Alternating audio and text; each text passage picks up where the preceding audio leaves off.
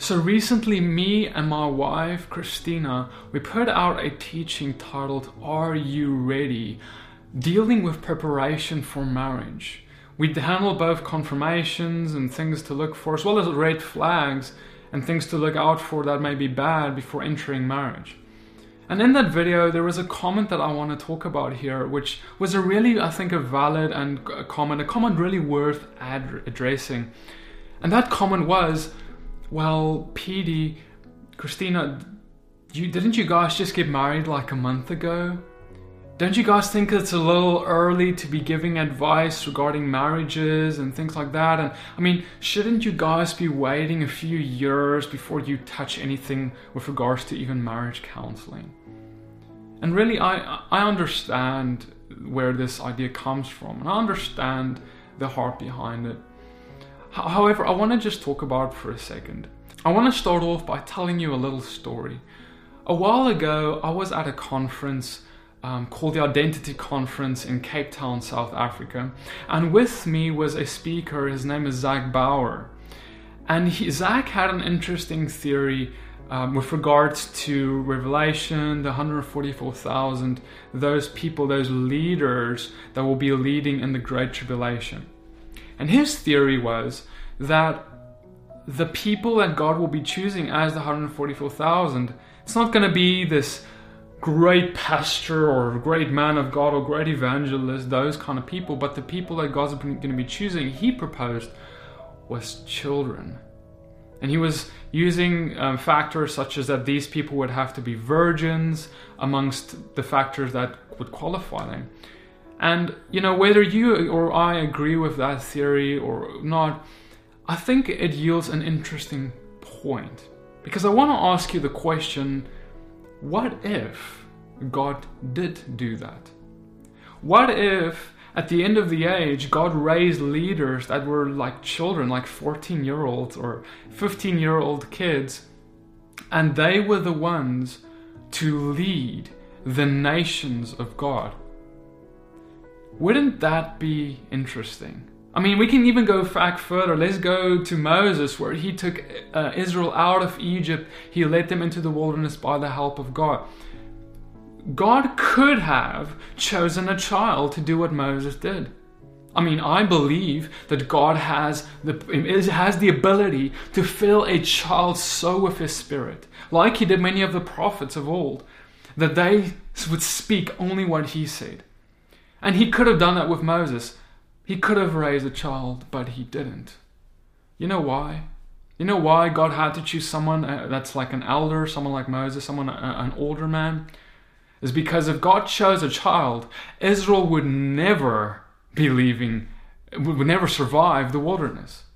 Israel would have never listened to a little child because they had so much pride that they could never lend their ear to something like that.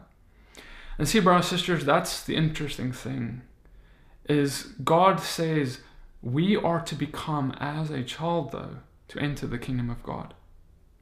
You know, Yeshua, He loved the children, and he said that.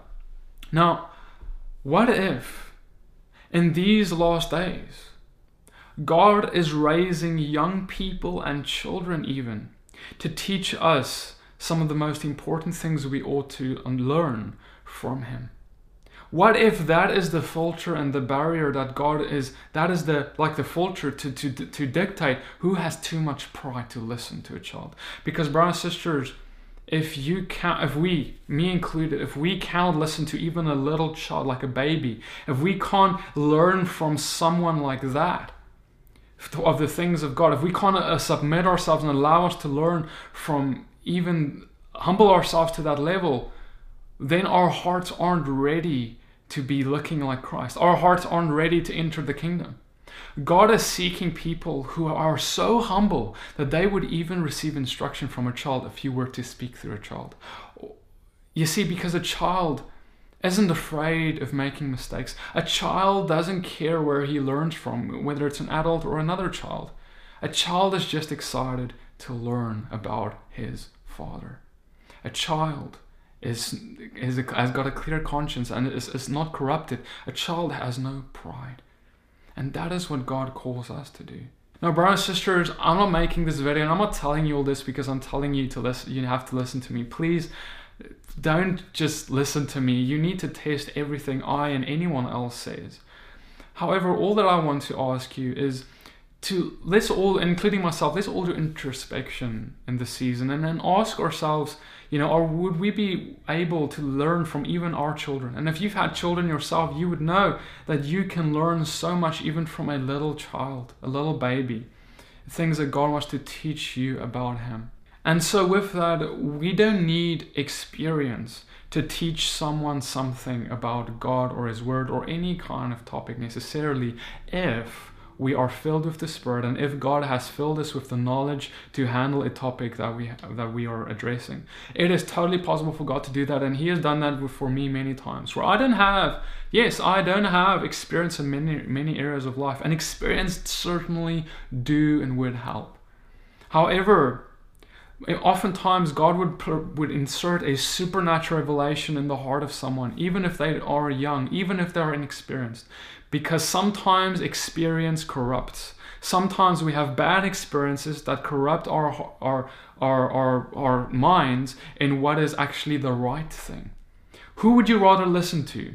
Someone who has no experience yet has received a supernatural revelation from the Holy Spirit of God and God's Word, or someone who doesn't have a revelation from God's Word but is only speaking from experience? I would rather listen to someone who has received revelation from God. But if it's someone who's got both experience and revelation from God, of course, that's better. Experience is wonderful, and I'm not discounting it. However, don't say just because someone doesn't have experience, they have nothing to teach or have nothing to listen to that they have to say.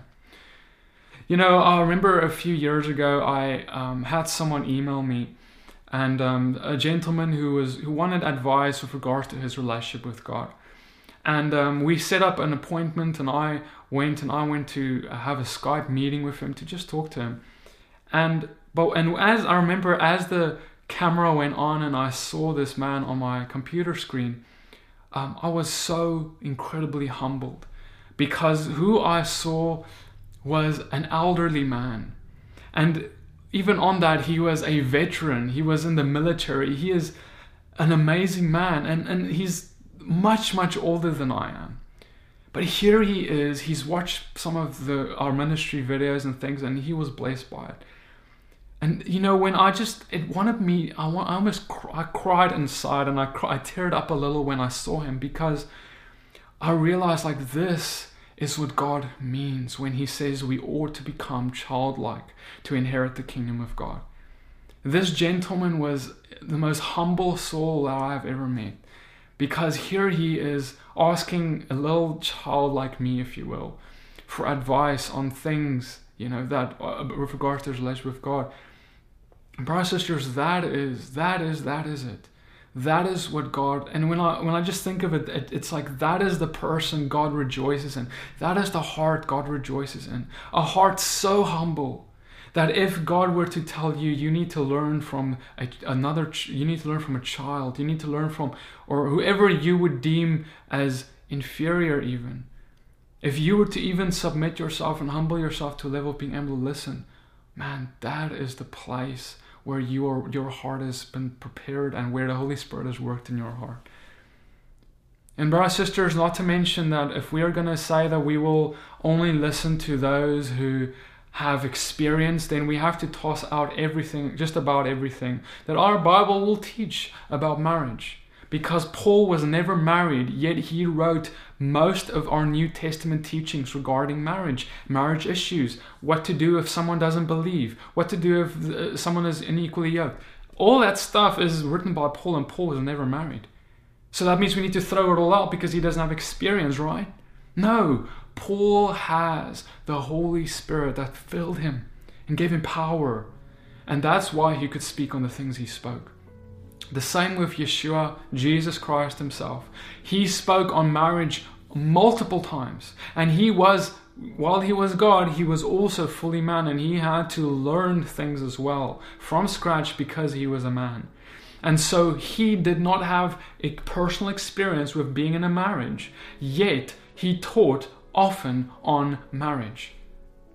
These two examples alone shows us and proves to us that if the Holy Spirit fills someone, they are qualified to teach on a topic if God has placed it on their heart and filled them with the knowledge and revelation to teach thereon. Therefore, brothers and sisters, let us not discount anyone or anything based on their age or physical appearance. God spoke in the book of Timothy, and he said, "Let no one disregard you for your youth." Therefore, young people should not be pushed away or discounted, or they should not be made to feel like they have nothing important to share because they have a lack of experience. While experience is important, that's not what everything is about. Brothers and sisters, I hope this short teaching has blessed you. Please don't take this the wrong way as me trying to defend myself or defend anything here. Whether someone would listen to me or not, that is, I just speak, and whoever has an ear to hear, they may hear. And that's fine with me. We are just sharing, me and my wife, we are just sharing what the Father lays on our heart. And sometimes those may be things that some people may deem out of our league. And I have often myself felt that way, that God has placed things on my heart to share that are out of my league. However, that is when I often see God's Spirit move most powerfully, because we trust Him with something like that He could speak through us even when we ourselves are not qualified. God loves to work through the unqualified, and that was Moses himself. That was who he was. He was an unqualified being. He didn't speak well, but that's who God chooses. And we have to listen to those who we may even think God is least likely to speak through, even if that is a donkey, as we read in the scriptures.